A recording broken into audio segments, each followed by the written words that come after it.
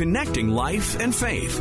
This is Connections. Hope is the end result of an equation that begins with suffering. And so, unfortunately, the avoidance of suffering, the avoidance of pain, we talk about running, denying, avoiding these painful experiences. That might give you a semblance of peace or hope in your life, but it's not the true hope that's the gift of walking through these painful experiences and allowing them to change you and allowing hope to be birthed in your life. That's the greatest treasure that we can ever attain. And I don't think we can keep it from affecting the people around us. People see us and they want to know, how is it that your world's burning down and yet you're still filled with hope? Many people can recall the exact moment their lives changed forever. The horrific accident, the miscarriage, the day someone walked out, the moment their innocence was taken. What happened was wrong and it hurt, but it doesn't have to define their lives forever. Jenny and Evan Owens join us today. They are the founders of Reboot Recovery. They're also the authors of a new book, Healing What's Hidden, Practical Steps to Overcoming Trauma. They say that there is a way to overcome trauma and embrace a brighter future. And today on Connections, they're going to share with us how to do exactly that.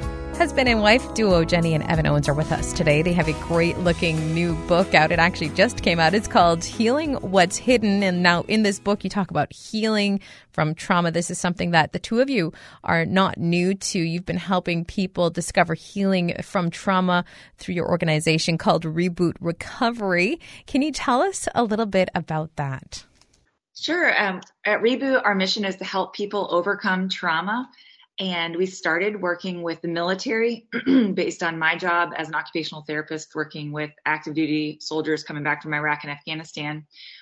Quickly realized that there were invisible wounds that needed to be addressed as well as the physical. But we also help first responders. And in 2020 and 2021, we worked on and released a curriculum that helps everyday people who've experienced trauma of any sort to overcome it. We meet in small groups for 12 weeks. The course is peer-led, which is different than a lot of other interventions, and that it's those everyday people who've walked through trauma, who've lived through it, learned from it, and are leading others out of it, who are the subject matter experts. And also the curriculum is faith-based and implements Christian principles. Nice. Why did you decide Christian principles so important as part of the curriculum? Well, that just really was from our hearts, recognizing that trauma wounds the soul, not just the body and mind. And as Christians ourselves, we felt that the ultimate goal would be to introduce the hurting with the healer. And there's so much that we can do as individuals and as the church, but we felt like there's truths that only biblical principles and the Lord can impart to people about their soul and about healing and about their purpose here in life. And so when I think trauma happens, it causes us to ask big questions about God and faith and why am I here and why did this happen? And so it just seemed natural that that's where our conversation would go. It's really hard for especially people that have, maybe people that have grown up in the church and also outside and are kind of agnostic or whatever. Like you hear about this loving God and creator, right? But then you experience something traumatic. It's pretty hard to believe in that moment in a loving and caring God for a lot of people, isn't it?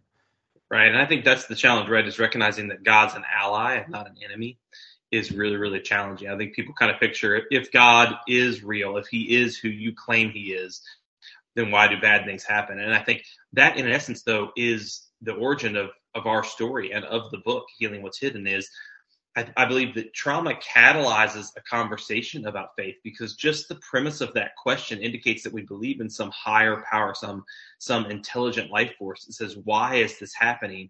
That's kind of an ethereal, spiritual question in and of its nature. And I think if we don't explore those questions, sometimes we miss out on the healing by believing that it's all just mental and physical, which there definitely is those elements, but we miss out on them. And I think that's really a big part of it is recognizing that God weeps when we weep by looking at the story of Jesus, right? We look at these stories of compassion and empathy and recognize that trauma is the result of living in a broken world. And that's really what trauma is at its core. It's our personal intersection with the brokenness of the world. I was just going to ask you to tell me how you would define trauma. It's so perfect. Also in Hebrews, that was making me think, I can't remember the specific verse. So this is going to be the Mike Tom paraphrase, but something along the lines in Hebrews, it says, if Jesus, the Son of God, couldn't escape a traumatic experience, then who are we to think that we would escape it too, right? And he's, like you said, Evan, he's with us through that journey, though, and shares in that pain with us.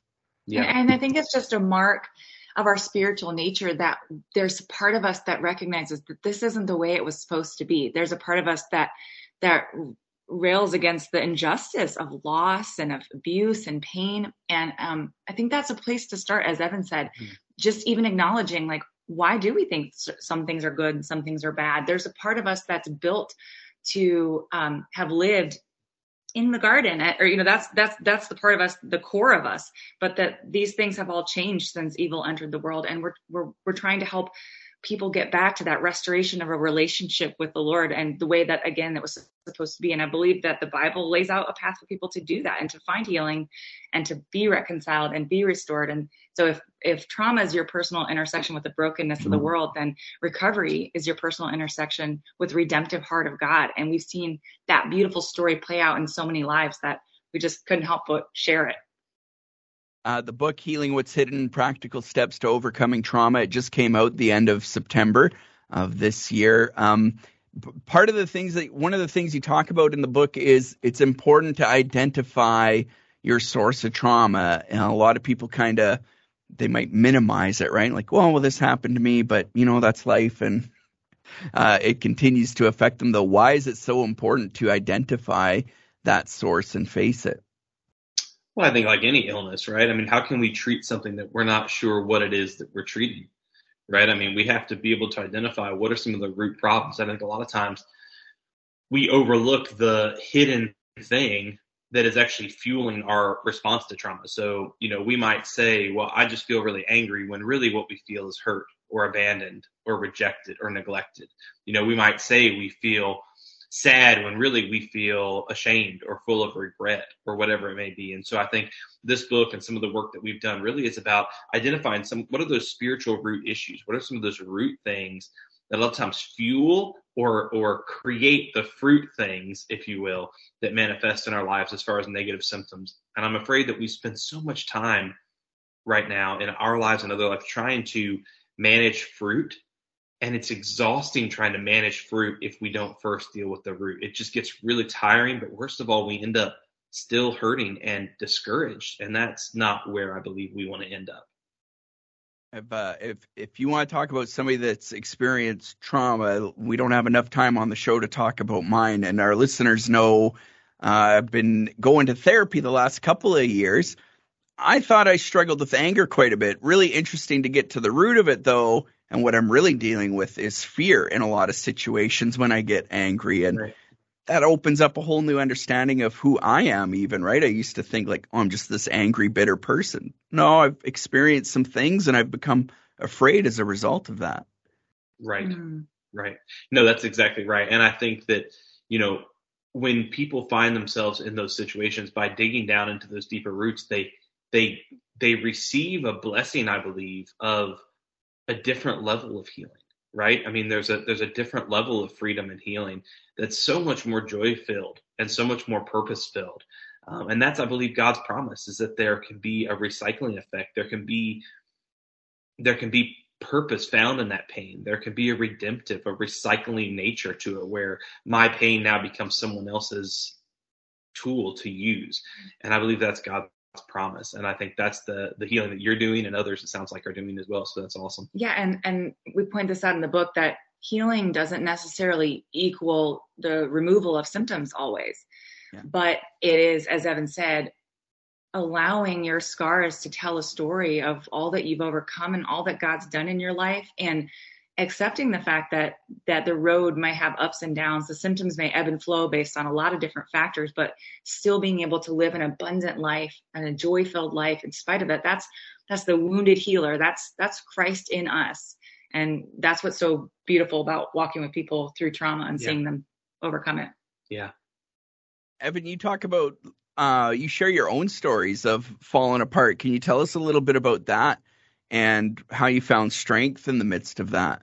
Yeah, no, I just think that, there's a lot of books. You go to the business book section. I don't know if there's business people listening, but every book is about how to climb the ladder. Every business book is about how to be your best self and how to achieve your wildest dreams. But when you look at all those books, there's no books that talk about how to climb back down if you get stuck at the top, if you feel alone all of a sudden. And in my story, I was able to grow and become a CEO of a very fast growing technology company. And while I was in that role, I found myself having to do layoffs. I found myself really at the lowest level of personal security and personal self-esteem that I've ever had. And I really felt stranded at the top. I felt like here I was with all this reputation and all these little idols that I created for myself. And now there was no way to climb back down safely. And for me, it was really I know people might laugh and say like, oh, I'd die to have that kind of trauma. I'd give anything. That's like nice trauma. But at the time, it didn't feel like it to me. And it definitely led to a very dark period where I felt like Icarus. I felt like I had flown too high with borrowed wings. And now I was being discovered for who I truly was and who I would always be, which is someone who could not lead people, someone who couldn't trust their own instincts, someone who couldn't be trusted with the funds or the money of other people. And all those messages about identity really began to attack me, and I began to feel worthless. And I think we even have a chapter in the book called Knowing You're Worthy Even When You're Made to Feel Worthless is one of the chapters in the book. And that one really came from my heart. Interesting too. You mentioned like a nice trauma, but trauma is trauma, right? Often we'll say that to ourselves. Well, what I faced wasn't as bad as what Joe down the street faced, right? And so I have no right to feel this way. I kind of need to snap out of it. But yeah, trauma is trauma. And Jenny, you mentioned helping soldiers with traumatic brain injuries coming back from war. How's that kind of shaped how you treat trauma and what you've learned from that? Well, it was just so evident to me that not only were we addressing brain injuries, but it was almost 100% of the time these brain injuries were occurring in the midst of a traumatic experience, someone trying to kill you, or you've lost a comrade, a loved one, or you've lost an ability that, again, we talk about identity. They come back and they're no longer the go-to soldier who was able to do all the tasks immediately and with great expertise. And so those two things, the trauma and the TBI, really went hand in hand, and the symptoms are very similar. And I think that's important for a lot of people to understand anyone who's had military experience, to recognize the impacts of trauma. And we're still walking with a lot of those soldiers who we knew from 10 years ago. And we've seen a lot of great improvement as I think they began to recognize, like, I'm not broken, I'm wounded, but wounds can heal. And that's a message that we begin the book with. But unfortunately, in the military, that is a message that's communicated as you're broke down and you're of no use.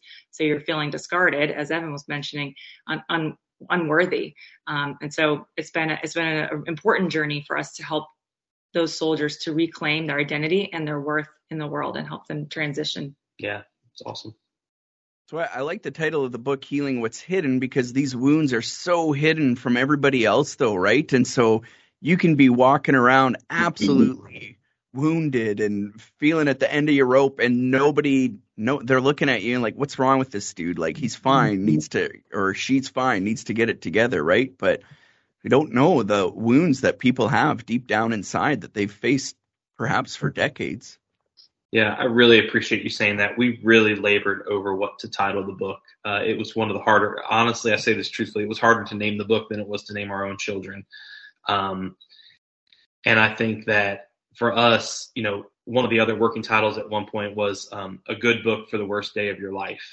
And, and I think about whoever is buying this book, they might think they don't need it today, but at some point, they or someone they love dearly will have a worst day of their life. And the thing about it is that I hope that as people of faith, that we are not people who just say, like, have you talked to someone about that yet? Or hey, go talk to Pastor such and such. I hope that we're able to be bridge people who can say, you know what, I don't know a lot, but I have love and I have a few tools and I can lay my life down so you can get from where you're at today to where I know you want to be. And that's what we're hoping for this book. We tried to write a book that was super practical, very approachable. It's not theoretical, nor is it clinical in nature. It's for the everyday person, just like we are. And I think that differentiates it from a lot of other books that are written by people who are friends of ours, who are,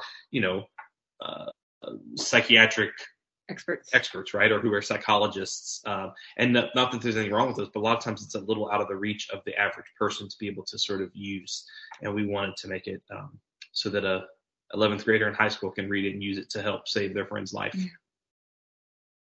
There's an interesting piece of trauma, especially once we begin to move forward and find healing. I've been moving forward for 16 years now, but guilt and shame still pops up a lot of the time, especially when I consider how I acted and treated other people. And I know others probably deal with that feeling of guilt and shame as well from our past. So how do we get over that and move forward in the healing journey? Yeah, I don't know. I wish somebody would tell us. That'd be good to put the book. No, I'm kidding. Yeah, I think that for us, we actually call them the triplets. And the triplets are a pack that run together, which is guilt, shame, and regret. And those three things typically like to run in a pack. And the first way is that we diagnose the type of guilt we're experiencing. Are we experiencing false guilt, or are we experiencing guilt that is known as conviction? And I think that there are times when that guilt is a gift from God, right? Called conviction to help us from putting our hand on the hot stove. I'm convicted that when I do that, my hand hurts. I don't want to do that anymore. That's godly guilt, right? Godly sorrow leads to repentance, 1 Corinthians says, which leads into salvation, right? But then we read about this false guilt, and false guilt leads to death. The next part of that verse, sorrow of the world, it says leads to death. And when we think about that, that's what we find so often is if we look at our guilt and we say, what is the fruit of this guilt? Is this guilt helping to make me more like Jesus, or is it leaving me trapped in condemnation, which only leads to shame? See, that's what happens when guilt is misused as a tool. When we're experiencing false guilt, when it becomes full grown, it turns into shame. It morphs into shame. And I think that's what we challenge people to do in the book, is to really put their guilt on trial and to really look at the facts of the case and be able to diagnose or dissect the accusations against them. And a lot of times what they'll find is, and this is a long answer, but even as their peers say, you're not guilty, you didn't do anything wrong, if they're still saying, but I feel this, then they know they're trapped in false guilt. When all the evidence points towards you didn't do anything wrong, and yet you're still accusing yourself. That's when you know you've fallen for a trap of the enemy, a courtroom trick, if you will, of the enemy. And there's no way out because there's no prescribed punishment that's sufficient because it isn't a real offense. Right. Or a real action. Right. So right. You didn't do anything wrong. There's no way to know when you served your punishment. Right. Right. Yeah, I see a lot of people, myself included, again, like trying to pay penance forever and ever, right? Yeah. And they feel like it's never good enough. Well, you're right. It's not good enough because you don't need to. So, how do we take our trauma then, and instead of letting it destroy us, how do we turn it into something good? And how do we allow it to serve a purpose of good then? Well, as Evan talked to a little bit earlier, we believe in this process of recycling. The world and experiences and just the evil that we've all walked across has given us some trash. But we believe that God is one of the greatest pickers. He can search through and find worth and things that can be upcycled and in midst of that trash, not only for your benefit, but for the benefits of others. And that's a huge part of Reboot, is the power of a story and each person encouraging someone else from the place that they're in. I mean, you don't always want to hear it from an expert or someone like us who haven't walked that valley. But when you've heard it from someone who's walked that valley, it's just so much more meaningful and draws you to a place of hope. And we end the book on hope. A lot of people in the world today are starved for hope. They're searching for hope in maybe all the wrong places. But we believe that Paul talks about how suffering produces perseverance, character, and character, hope. And so hope is the end result of an equation that begins with suffering. And so, unfortunately, the avoidance of suffering, the avoidance of pain, we talk about running, denying, avoiding these painful experiences. That might give you a semblance of peace or hope in your life, but it's not the true hope that's the gift of walking through these painful experiences and allowing them to change you and allowing hope to be birthed in your life. That's the greatest treasure that we can ever attain. And I don't think we can keep it from affecting the people around us. People see us and they want to know, how is it that your world's burning down and yet you're still filled with hope? And so we love telling those stories. We've got a few of those in the book. But we encourage people to get involved with Reboot Recovery and allow that community group aspect to draw the hope out of them in their own life. Because reading this book is great, but reading it in the context of a supportive community of believers is going to be even more impactful. I really like that phrase. Hope is an equation that begins with suffering. I just wrote it down. I'm keeping that. So might use it in a sermon. Thank you. How do we find out about Reboot? Tell us about that really quickly. Sure. You can visit our website at rebootrecovery.com. We have a tab for joining a course and then a tab for leading a course. Again, these courses are led by everyday people. We do provide training and ongoing coaching from our headquarters because we want you to feel like you're supported. And we know you're walking out into enemy territory and it's going to be challenging, but we do believe that everybody has a role to play in helping their friends, neighbors, loved ones to heal. So we'd love for you to connect with us there. We even have courses that meet virtually over Zoom if there's not one in your area. I know Canada is an area that we haven't expanded too much yet, but we would love to. So take us up on that if you feel called to potentially bring it to your community. We'd love to talk to you about that. And you can also follow us on social media at Reboot Recovery. Nice. And I assume maybe we can find Healing What's Hidden when we head to the Reboot website. Anywhere else that we should go? Yep, there's a hover over for now that pops up, but there's also a website that's healingwhat'shidden.com, and you can learn more about Evan and I there. You can purchase it anywhere books are sold online right now. And I think we're going to also be offering for a limited time, if you do purchase the book, you go to healingwhat'shidden.com. And then you fill out a little form after that, and you can get a free journal. That's the Healing What's Hidden journal. And it's just an awesome accompaniment to the book because throughout the book, every 3 pages or so, there's a journal reflection question. And we'd love for you to pair that with it. So visit healingwhat'shidden.com to claim that if you do purchase. Over your years of helping people find healing from their own trauma, what have you learned about your trauma?